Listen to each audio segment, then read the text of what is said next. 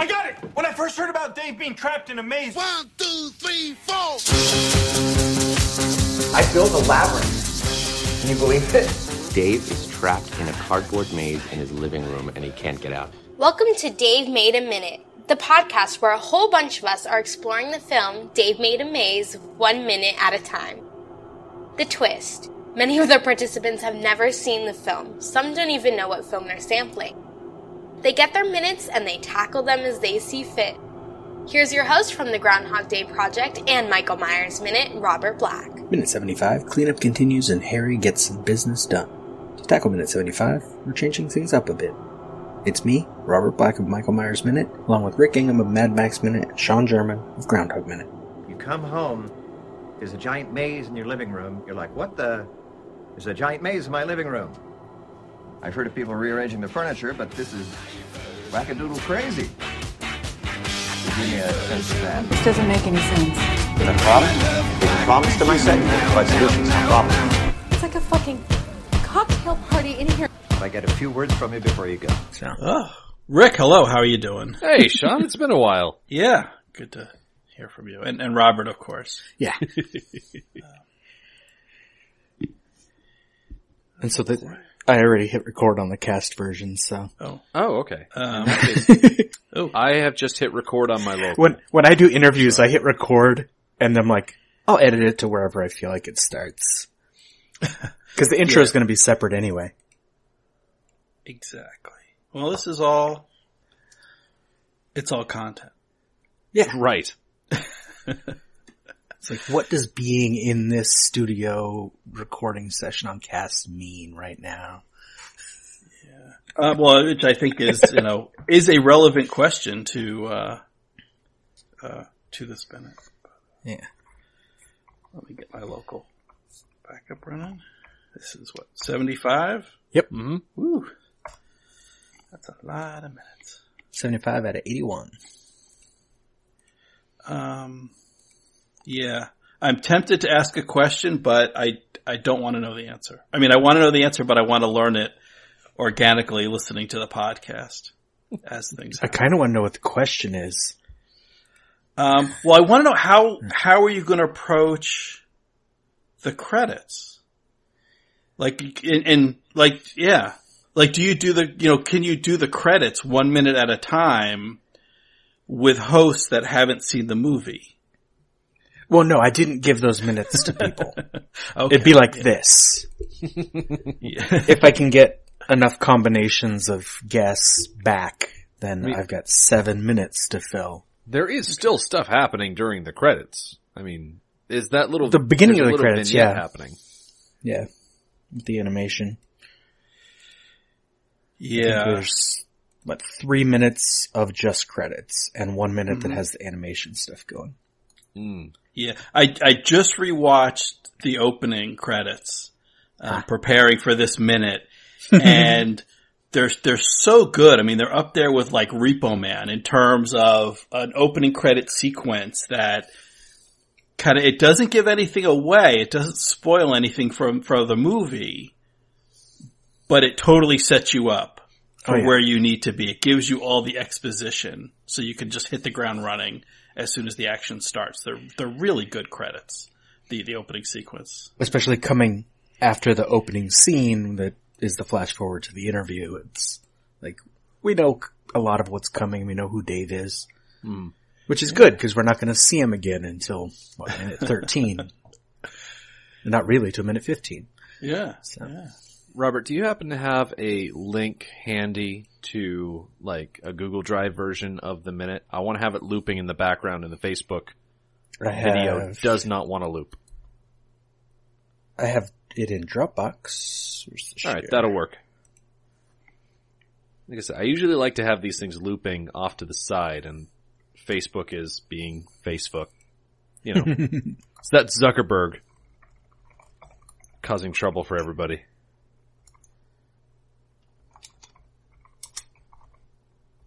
There we go. That'll also allow me to I don't know what I have it out playing in, but it is not looping. Facebook.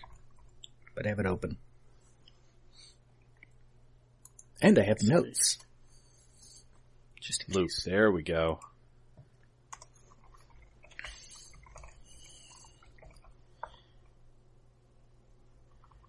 So who wants to describe minute 75?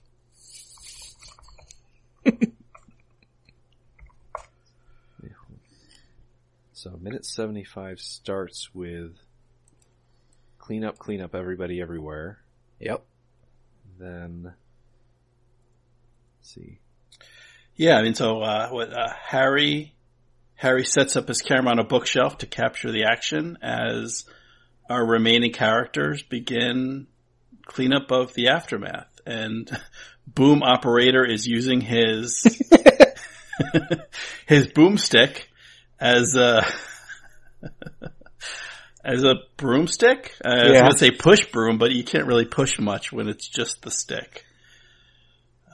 He is moving things, but slowly. Slowly. He's aiding in the effort as he knows how. And then at the end, Harry addresses Annie and Dave about this movie they've been making within the movie. Yep, and we get our roll credits moment. Yeah. Right at the end of this minute. Now, up front, the musical track playing is by the Mondo Boys. This one is called Pickup. They did most of the soundtrack. And minute 75, before Harry even sets the phone down, starts with Annie straightening the wall sconce that went crooked during those opening credits. That, Sean, you said you just rewatched. Mm-hmm. Where they formed horns over Dave's head. Right. So it brings us all around full circle. Yeah, I found myself being almost wistful watching this minute, because this is it's that melancholy moment when you've set out to do something and then you've done it. Yeah. And you should feel good because, whether it was, without making any judgment, whether the thing you did was good or not. And good in terms of, was it something that should have been done and did you do it well? There's kind of multiple meanings of good there. Aside from those questions, it's just, it is what it is and now it's done. And then there's that emptiness, that mission. Your mission is over. It's complete, and that purpose that you once had is gone. And there's that quiet moment before you move on to the next thing. But Dave did what he set out to do. Dave said, way back in the beginning, he built something because he wanted to build something. And he built something with all the obstacles and dangers and nuances therein. Sean, I appreciate where you're coming at this from. I really do, and that was very heartfelt. But the amount of melancholy in this scene, and I'm focusing very much on Dave here, he created something magnificent and just fantastic. Something that bent the very laws of nature, time, space, physics, you name it. This maze threw it out the window, and he had to destroy it. He has essentially, and I mean, I don't want to get too graphic or anything like that, but he had a puppy, and he raised that puppy into a dog, and that dog got sick, and he had to go out behind the barn and put the dog down. This is Dave's post-Old Yeller moment. And just the look of just disappointment at lost potential on Dave's face is all-encompassing in this minute for me. Yeah, so this is very... I don't know if it's indicative of a generation, and maybe that's too much to generalize it. I just think of... There was a time when a movie, this sort of hero's journey would end with great accomplishment, would end with, the man who built the Hoover Dam or, some great accomplishment. And this kind of ends with, Dave's sort of a slacker. Dave lacks focus. And he focused. This time he set out to do something and he actually finished it. He's no longer the man of 1,000 different hobbies who dabbles in a bunch of different things. He does one thing to the end and people die. And then he has to destroy it. And then it's like, is that the lesson? Like, well, gee, I would have been better off doing nothing. I should have painted for half a day and then played video games and then reorganized my album collection and go to the flea market. Like, I should have done the 100 little tasks that never really go anywhere that I would do on a usual weekend instead of actually accomplishing something with the weekend I had alone while Annie was away, because, no good deed goes unpunished. Maybe that's a bit stretched, but, so he accomplished something and it turned out to be in some ways a huge mistake. That kind of lesson of, you were right to be a slacker. You were right not to finish things because finished things kill people. I think, Gordon survives and Annie survives, so we feel good about that, but we should, no matter how we felt around those other characters, they didn't deserve to die. Not in the maze, not like this. So is that the lesson here? Is that the takeaway, that like you're better off not chasing those grandiose dreams? Wow. Yeah, Robert, that is a really good question. Is it better to not try so no one gets hurt? As Homer Simpson would say, the lesson is never try. Yeah, well, because it seems like it seems like an uplifting movie for much of it. That it's this wonder, like Rick said. I mean, he just starting from cardboard and paper and sort of just household materials. Dave has bent space and time. He has, created life. He has sort of become a god of sorts in this cardboard holodeck, if you will. This alternate paper universe that he created through this portal in his living room. And you're like, wow, this is a wonderful, magical place. You've got these flying origami birds and, all these other things that are wonderful. And then it turns dark. It goes off the rails. It goes wrong in so many ways. And there's hints of that from the very beginning when Dave, right off at the start, when Annie walks in and Dave's saying, he's lost, don't come in here. Yeah. And then when they all meet up, there's the booby traps and so many other things, which I don't know if Dave ever explicitly states, but I guess there's a lot of things that he didn't build, or things that evolve into some purpose other than what he built them for. There's one hallway that he specifically references that it's something he didn't build. Okay. But it implies that a lot of it is stuff he didn't plan for. Yeah.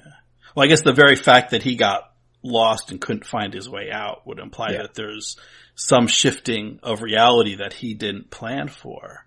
Or that he had his hand altered. Yeah. I'm sure he didn't plan for that. Yeah.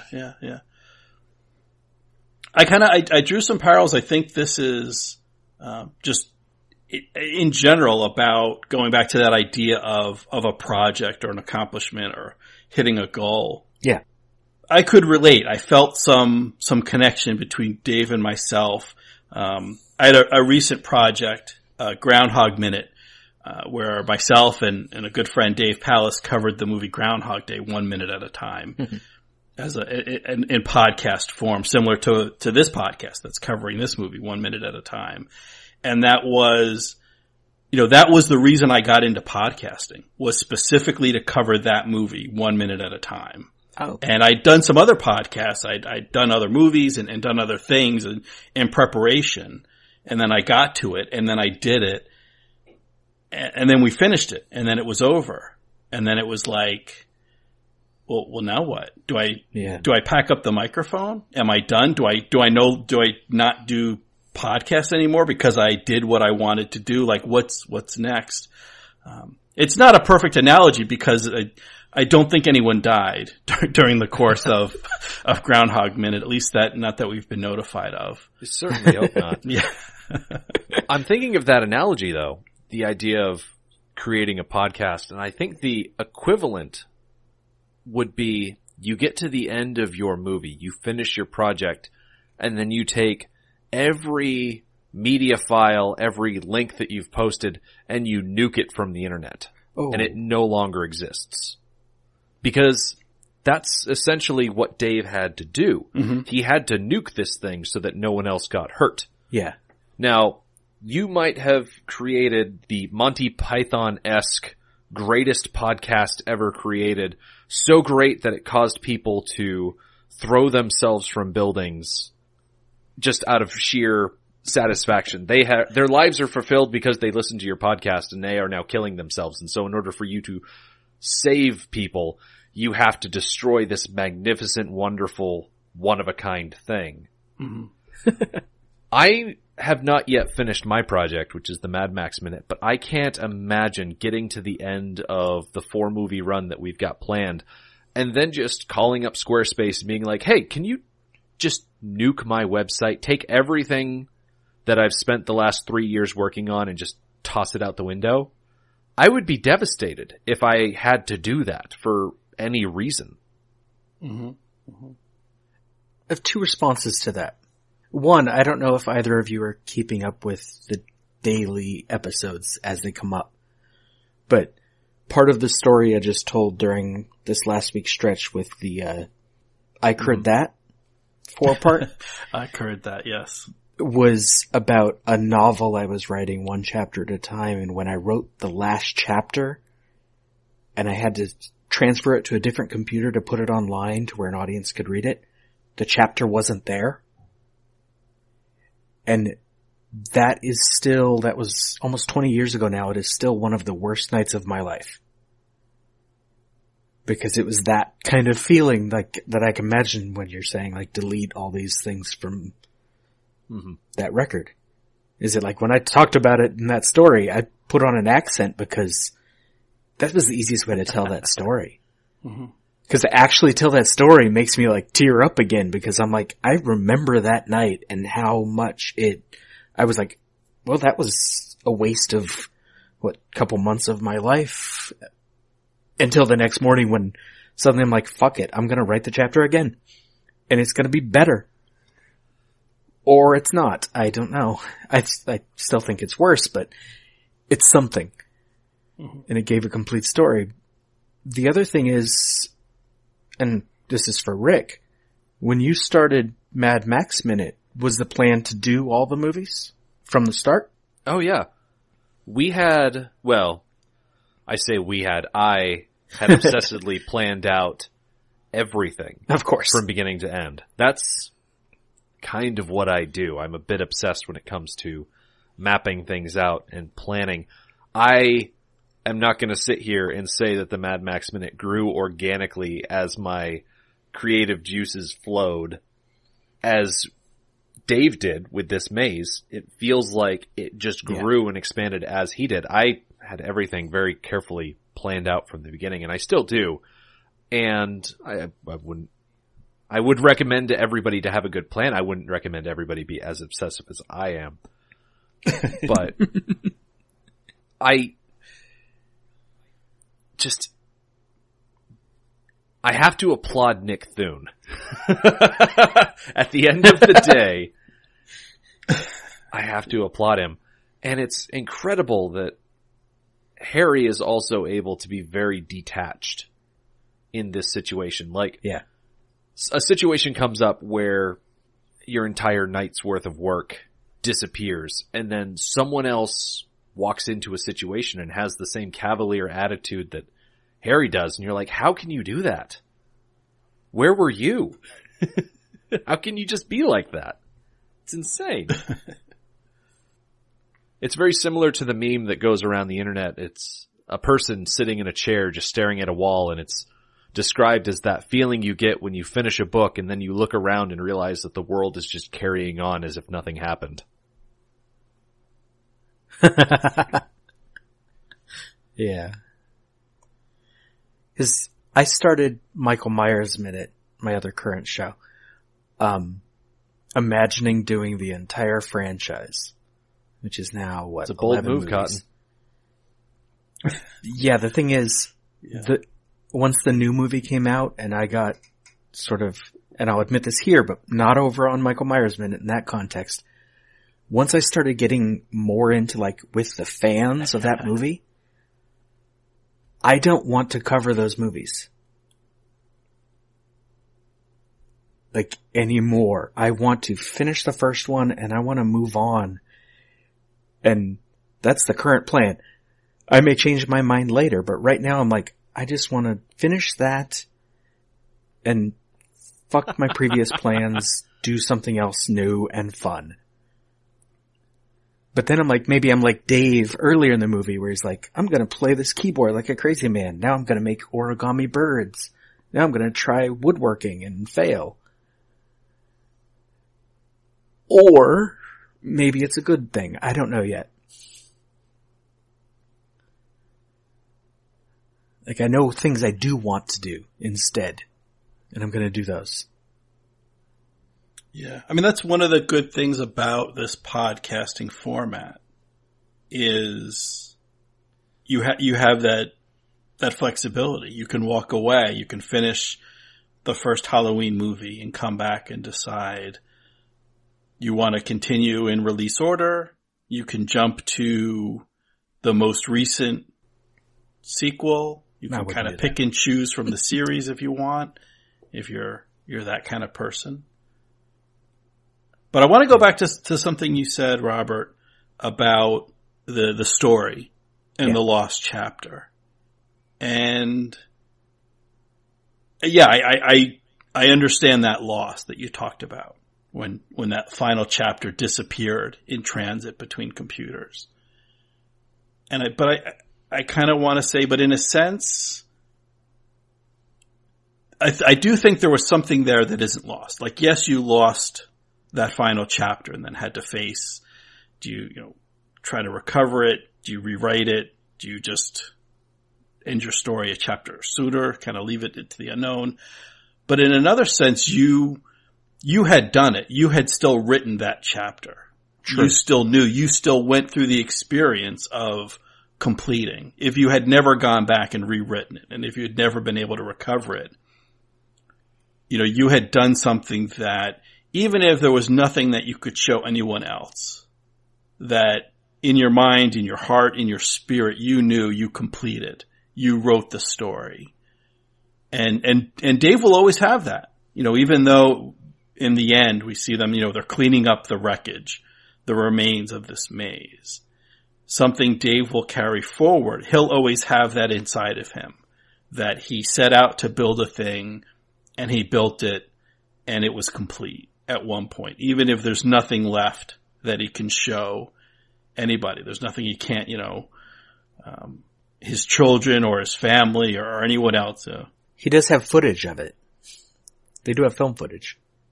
Yeah, well, yeah. They have footage, but they won't have the maze itself. Right. But he still, he still has the experience of having done it.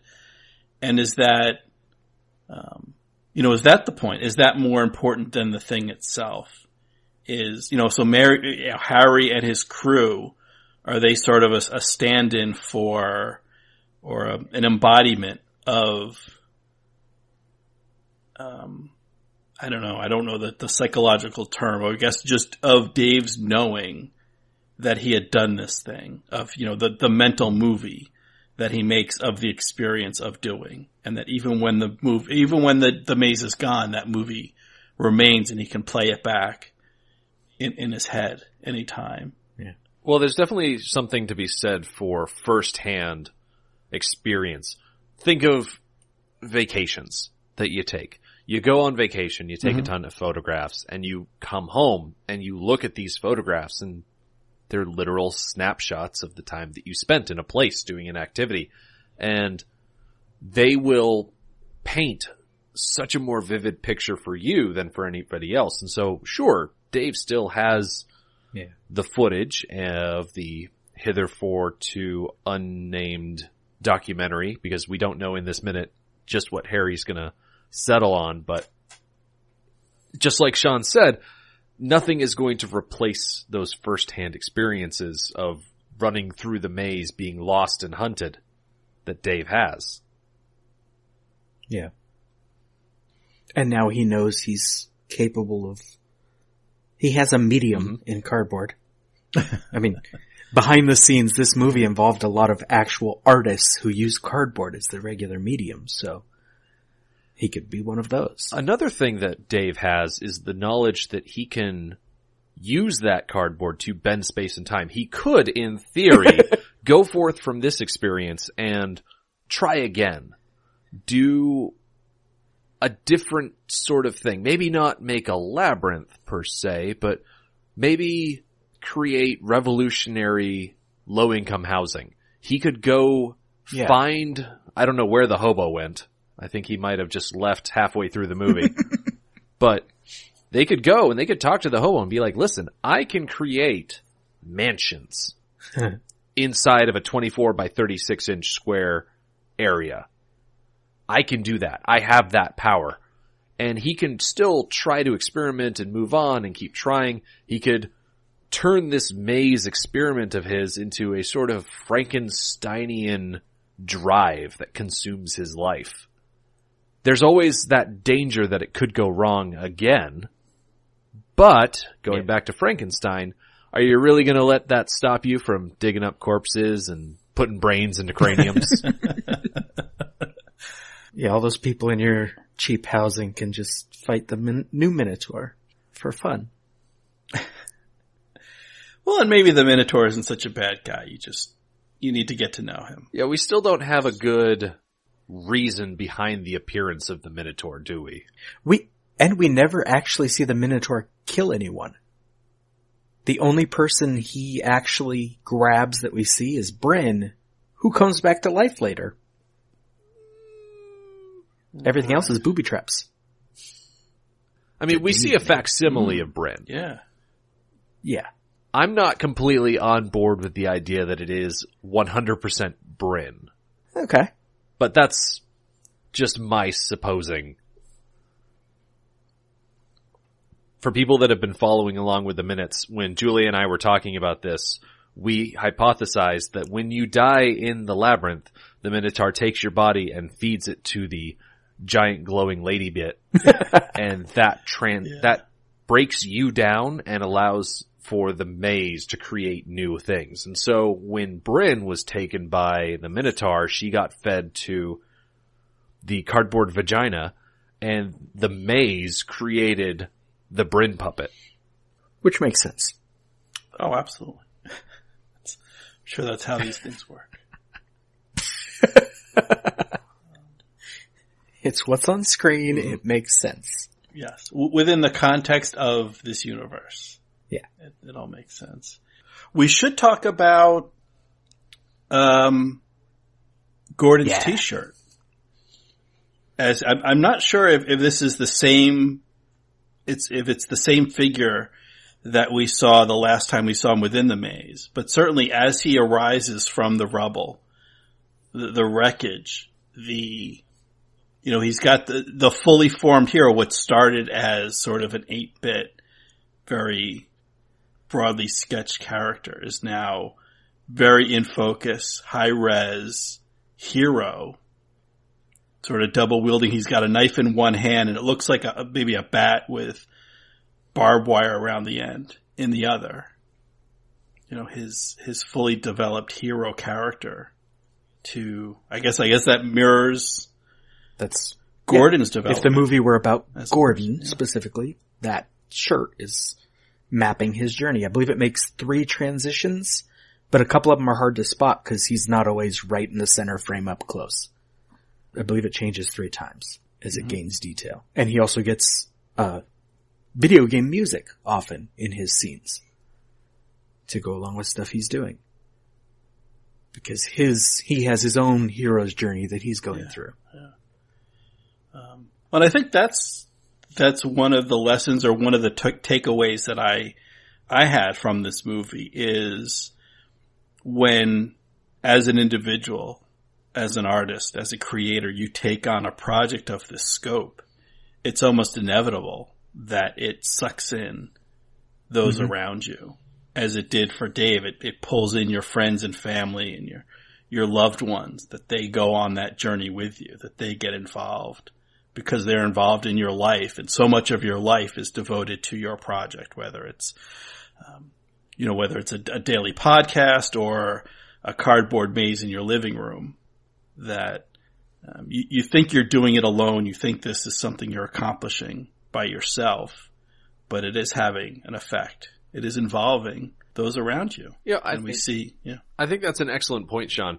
I think we look at a lot of the individual activities we do, whether that be running or playing video games or being obsessed with a novel series, whatever hobby you have that you think is a very individual activity still affects the people around you. Yeah. There's a very new but very popular YouTube page out there that writes video game reviews from the perspective of someone who will never pick up a controller.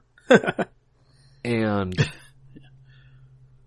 you think, oh, well, why would that be useful? But for the people that are around you, Julia has said on multiple occasions, oh, X game is coming out.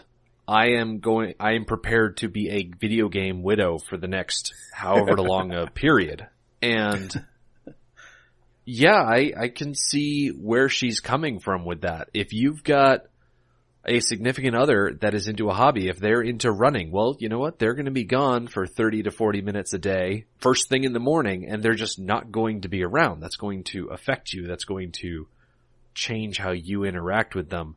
So I think that's a very important idea that you brought up, Sean, that we need to consider, that even if we think that we're just doing it on our own, no, we live in a social environment. Everything that we as individuals do is going to ripple out to those around us. Yeah, I mean, so Rick does a Mad Max Minute with his wife Julia, so you guys are doing it together. Yeah. I roped her into it almost immediately. Which is, a type of experience, but it's different than if you were doing that on your own and Julia was not directly involved. But it sounds like you've got other things going on, that you spend significant amounts of time in that she is not directly involved with. But it does, yeah, it'll affect her. As this has affected Annie and Gordon and those Flemish tourists. Leonard, yeah. Now there's someone missing from this minute. Someone who last we saw was in the apartment. Someone who does not go into the maze. Yeah. Our cardboard expert does not reappear at the end. No. Do we know what happened to him? Do we ever learn?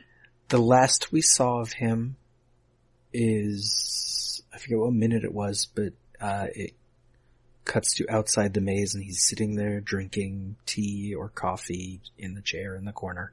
Mm-hmm. Yeah. So. I guess he had a shower and a cup of coffee and finished off their pizza. Wandered off. Finished off the pizza. Yeah. All right. Yeah. Though I enjoyed one of the things I want to mention is we get the titular line.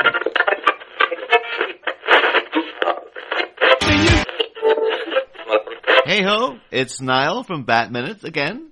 I've been very kindly allowed by Robert E. Black to interject in this minute because he knows of my intense appreciation for the very, very cheesy practice of people saying the name of the movie within the movie. And of course, this is a grand example of this in Dave Made a Maze.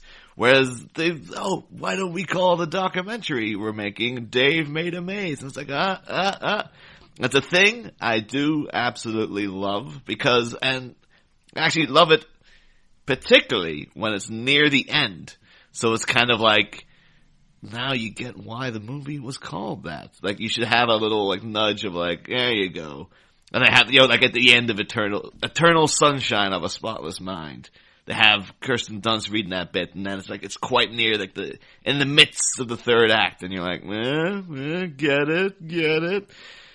So I love that kind of thing. Although, to be honest, the name Dave Made a Maze, if it's not apparent to you at this point in the movie why it's called that, you've probably got some problems you should be looking into, really. But I love this one particularly because it also has that added thing of the intertextual, like, oh, we're calling a thing we're making within the movie the name of the movie. Which is also, it's like extra, it's like cheese on cheese. It's like really like, it couldn't be nudging the audience even more. The only other major example I can think of that is in, the recent, I think it was like 2 or 3 years ago now, the revival of the Gilmore Girls they had, where they had Rory Gilmore wrote a book about their lives, and then in the last episode, it was established that they were going to call this book The Gilmore Girls, and then Lorelai is like, just call it Gilmore Girls.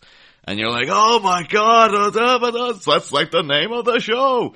Which is, I love that kind of thing, so much. The only improvement I could make is that, rather than having this nice little jokey way they do it here of like, oh, well, Dave Made a Maze a bit on the nose, isn't it? You always should try to work the word truly in before you say the title. So if you could get like, he just goes up to him and says like, truly Dave made a maze. And then that's the last line of the movie. That would have been even better for me. Cause that should be like, they should have had that in most, I don't care that this is like a distracting thing. Like you should have it in most movies. Like Brick should end with Joseph Gordon-Levitt going, truly that was the mystery of the missing brick. Or, you should have like at the end, this Nicolas Cage saying like, truly that was Captain Corelli's mandolin.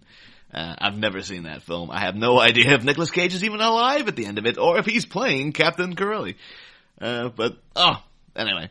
Although I do have to wonder, once more, I'm sure you guys would have established this at some point throughout already, but whether the title Dave Made a Maze came first, because that does seem like, oh, this is the title, let's make a movie around that somehow. Apparently that's the way Morrissey writes songs, that he comes up with the titles first, and then writes a song afterwards, which is why you get so many Smiths and Morrissey solo songs with great titles, like friggin' Hairdresser on Fire and, Shoplifters of the World Unite and stuff. It's like, I thought of a great title, and just write a song around that. And Dave Made a Maze still strikes me a little bit as like, yeah, we had this title, and then much like, Mr. Megorium's Wonder Emporium, they're like, alright, we'll work something around that. So, but anyway, I would just like to thank Robert once again for letting me jump in here to voice my appreciation for this line, and just the fact that this is, that this occurs at the end of the film. And if you out there are also a Movies by a Minute podcaster who is doing a movie that has the title featured within the text of the film, by all means, feel free to hit me up at Batman HQ just to talk about that minute, or just to do this kind of thing again, because I do love that. So thanks again, Robert. And truly, Dave Made a Maze.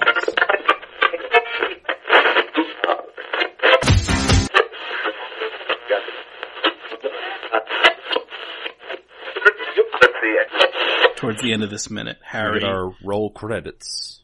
Yeah, as alluded to earlier, Harry asks, need a title.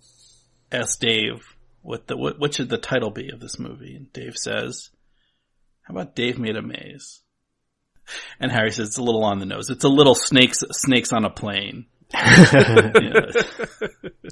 Now, there is something to be said for the on-the-nose movie title. I, for one, had zero expectations to start talking about the Snakes on a Plane movie. I had zero expectations of quality walking into that film. I expected there to be snakes on a plane. Which there were. And at the end of that 90 minutes, you know what? There were snakes on a plane. I got my money's worth and I walked out satisfied. Yeah. Now, what other than Dave Made a Maze is Harry thinking of titles for? I know we don't get to it in this minute. I don't know if we get into the next minute. It's been a while since I watched 76, but does Harry have any alternative titles off the top of his head? I don't think he does. I think when Dave says it, the look Harry gives, like second 57 right at the end of this minute, it seems like he's picturing the marquee, like whether that'll fit. I think Dave had that title in mind a while ago, though. When he says, I don't know, it looks like he totally knows. He's just being smart about it. Coy. He's like, how about, I don't know. Dave Made a Maze? He's been thinking about that since the film crew showed up. Yeah.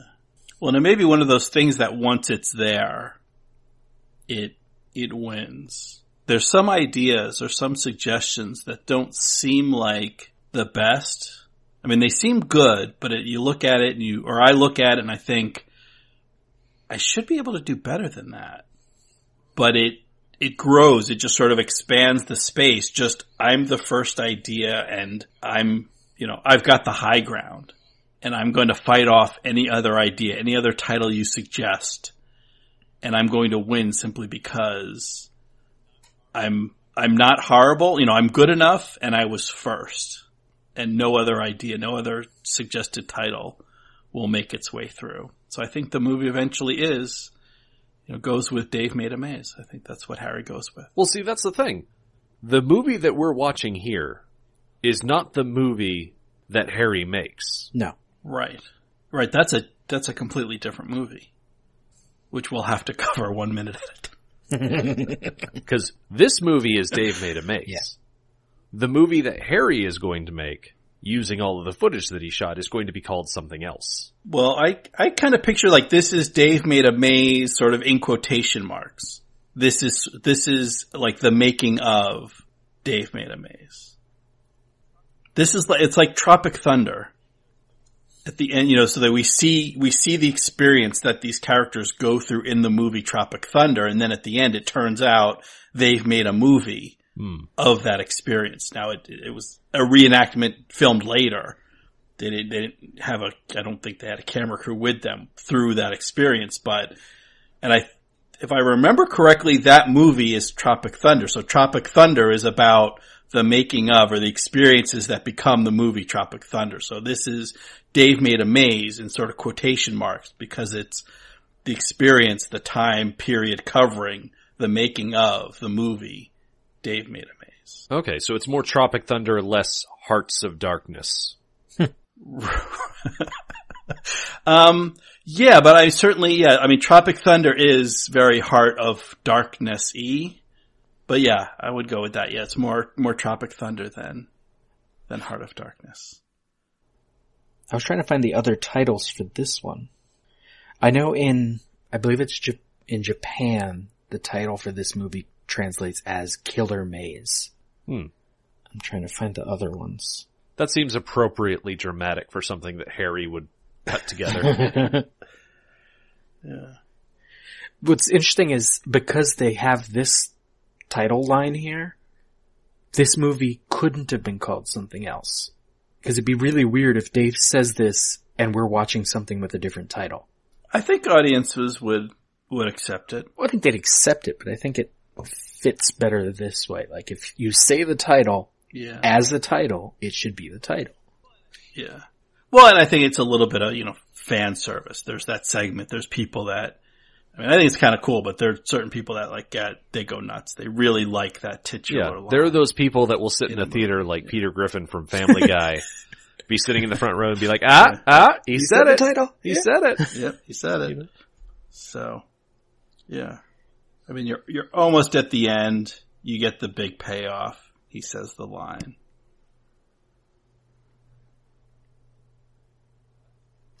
So that's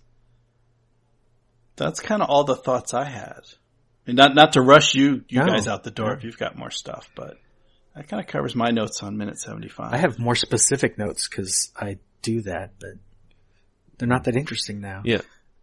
Yeah, we didn't even bring up the fact that boom operator always has both of his hands on the boom. Yeah, I believe he puts it down once in the entire movie. And it's because it's when he helps fix the towel. Like, he is a professional through and through. Yeah.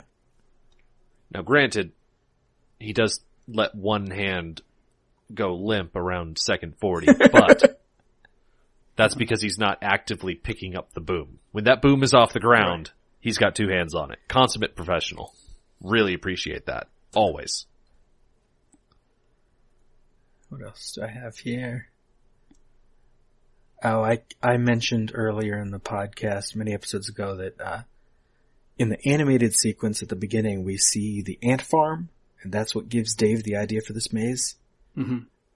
In this minute, we see it for the second time in the movie, blurry in the background. It's on the desk. It's next to the samurai swords.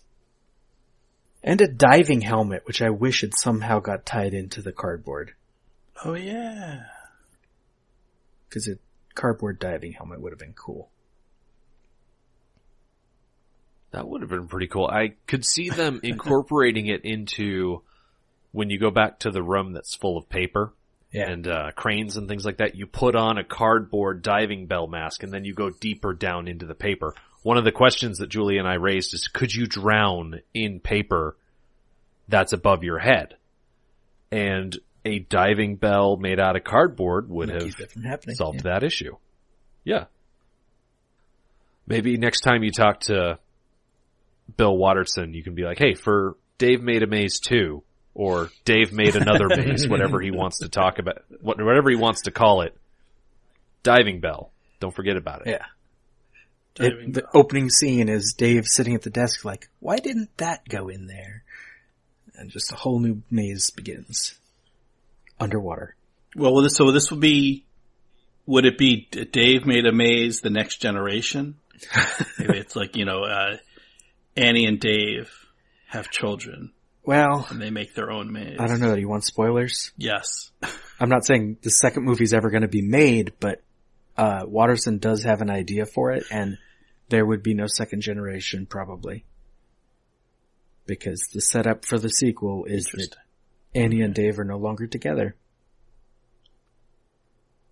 I don't want to know that. That's sad. Well, he wanted to take the internal cardboard of this, where everything is in rooms and hallways, and turn it into more of a outside fantasy setting and create like landscapes and castles and things out of cardboard. And so Dave would have to then, in trying to get back together with Annie, have to rescue her from like a cardboard tower or whatever. I'm on board. I would watch that. Yeah. I could see a story where Dave is sitting at his desk racking his brain over what he's supposed to do with all of these experiences he's racked up, and then the hobo comes back and be like, hey, I've got an underpass over by the highway that's just begging for some, creative touches. And Dave could, in theory, create a gigantic fantasy world out of all the cardboard underneath the highway overpass. Especially teamed up with all the hobos who know cardboard. Mm-hmm. And then you could have individual kingdoms within this cardboard world based on each one of the hobos, because you saw what happened when Dave's personal demons infected a cardboard maze. Who knows what sort of crazy visuals or experiences we could have when you have a whole community of people with diverse backgrounds and experiences infecting their own sections of cardboard world. Which, in the short term, would be awesome, because you get cardboard giants, cardboard dragons, and whatever, but in the long term, it just ends up being a cardboard version of reality. And then you get politicians. Then it's no fun. Sometimes the art can go too far, so you have to nuke it. The body count of 6. Yeah. Well, that'll be interesting to see in the sequel. Like, is this... Yeah, was there an investigation? Is Dave in his prison cell? He escapes by building this maze. Cardboard world in prison. Right. Or is it like, 20 years later as he's getting out on parole after serving his time? Because no one's going to believe this story. I mean, I wouldn't hold... having seen the film, I would not hold Dave personally responsible. If anything, I guess it's more of like manslaughter. Just malicious or negligent maze building. But he certainly didn't set out to hurt anyone. But it's it'd be hard to make that argument in a court. I feel like it would be hard to convict him. There's no evidence. There are no bodies. Yeah. Exactly. I don't think, aside from the first death with the axe and Jane getting her head cut off, I think that was on camera. Yeah. But I don't think Bryn and Greg were killed on screen. Nope. The Flemish turrets, they disappeared almost immediately. Well, we do see them Yeah. as it's collapsing in minute 74, but they're nowhere near a camera. Yeah. Yeah. Can they get DNA off the yarn? If they can find it. Well, it is good yarn. Yeah, it was her best It yarn. is very good yarn. Yeah. See, the good thing for Dave's case is Jane's death looks really fake because of all that yarn. Mm-hmm. So no one's ever going to believe she's Right. dead. No one's going to miss the Flemish tourists. They didn't even know their names. Well, that's a bit of a danger in and of itself. These could have been the heirs to some sort of Flemish mob group. Like, you think of it's that Keanu Reeves movie where his dog dies and he has to go on a killing... Keanu? No. No. John Wick. Oh, okay. These Flemish turrets could have been the son and his girlfriend of this Flemish mob boss, and now they're going to come in. They're going to wreck Dave's car he might have and kill a dog that he would have, and then he'd have to go on a cardboard-based revenge spree. Yeah. Bill, if you're listening, these ideas are all just free for the there's so taking. many sequels right here. Mob bosses being attacked by cardboard dogs. Yeah, cardboard dragons. Cardboard politicians. We're running out of Game of Thrones. We need some dragons in our lives. If they're made out of cardboard, I'm perfectly fine with that. Game of cardboard. Game of cardboard. That's where this has to go. The logical next step. I think that covers minute 75 pretty well. Yeah. So, it's a little on the nose, but it has to be at this point. Let's go Rick first. Where can the listeners find you? All right. If people want to hear more of my pontificating and would not mind hearing it from a post-apocalyptic setting, I can be found on the Mad Max Minute by just going to madmaxminute.com. All of our social media links are there, including links to iTunes and Google Play, Stitcher, and all of that. We go through the Mad Max movies 1 minute at a time, and if you are the Facebook sort, you can find our listener group. It's called Mad Max Minute Beyond Microphone. And Sean, how about you? And for Sean, probably the best place if you want to hear more from me is to go to catandshawn.org. And that's Cat, C-A-T, and Sean, S-E-A-N. And there I have links to my own podcast, the aforementioned Groundhog Minute, some other things, my holiday movies I've been covering. And also we'll have links to my guest spot. So I did a couple of minutes with Robert on Michael Myers Minute. I do speak well, believe it or not. You wouldn't know it from listening to me, but I also spent some time with Rick and Julia over at Mad Max Minute, and a lot of you'll recognize a lot of the other hosts if you've been listening along to Dave Made a Maze. So all that's at catandshawn.org. And listeners, you can, you'll hear more from me next episode and in the outro in just a few seconds after Dave says, and then I can probably disarm all the traps. And then we can finish this maze. Who is with me? That was me, Robert Black, along with Sean German and Rick Ingham, taking up minute 75 of Dave Made a Maze. They have mostly escaped this maze. Next time, on Dave Made a Minute, we've got me again, along with Alan Sanders of The Wilder Ride and Dave Palace of Groundhog Minute, taking on Minute 76. Thank you for listening to Dave Made a Minute.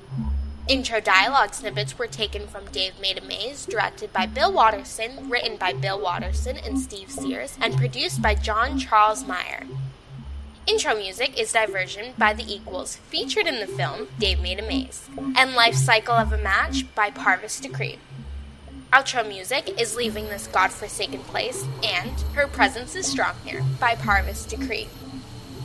Dave Made a Minute is a production of Lemming Drop Studio and all other featured podcast producers. You can find more content at lemmingdrops.com. Check us out on Twitter, Facebook, and Instagram at Dave Made a Minute. If you like what you hear, throw us a rating and review on your podcatcher of choice, and check out all of the participants' other shows to spread the love around. Again, thank you for listening. As long as we're all working together, this is going to be fine. It's going to be great.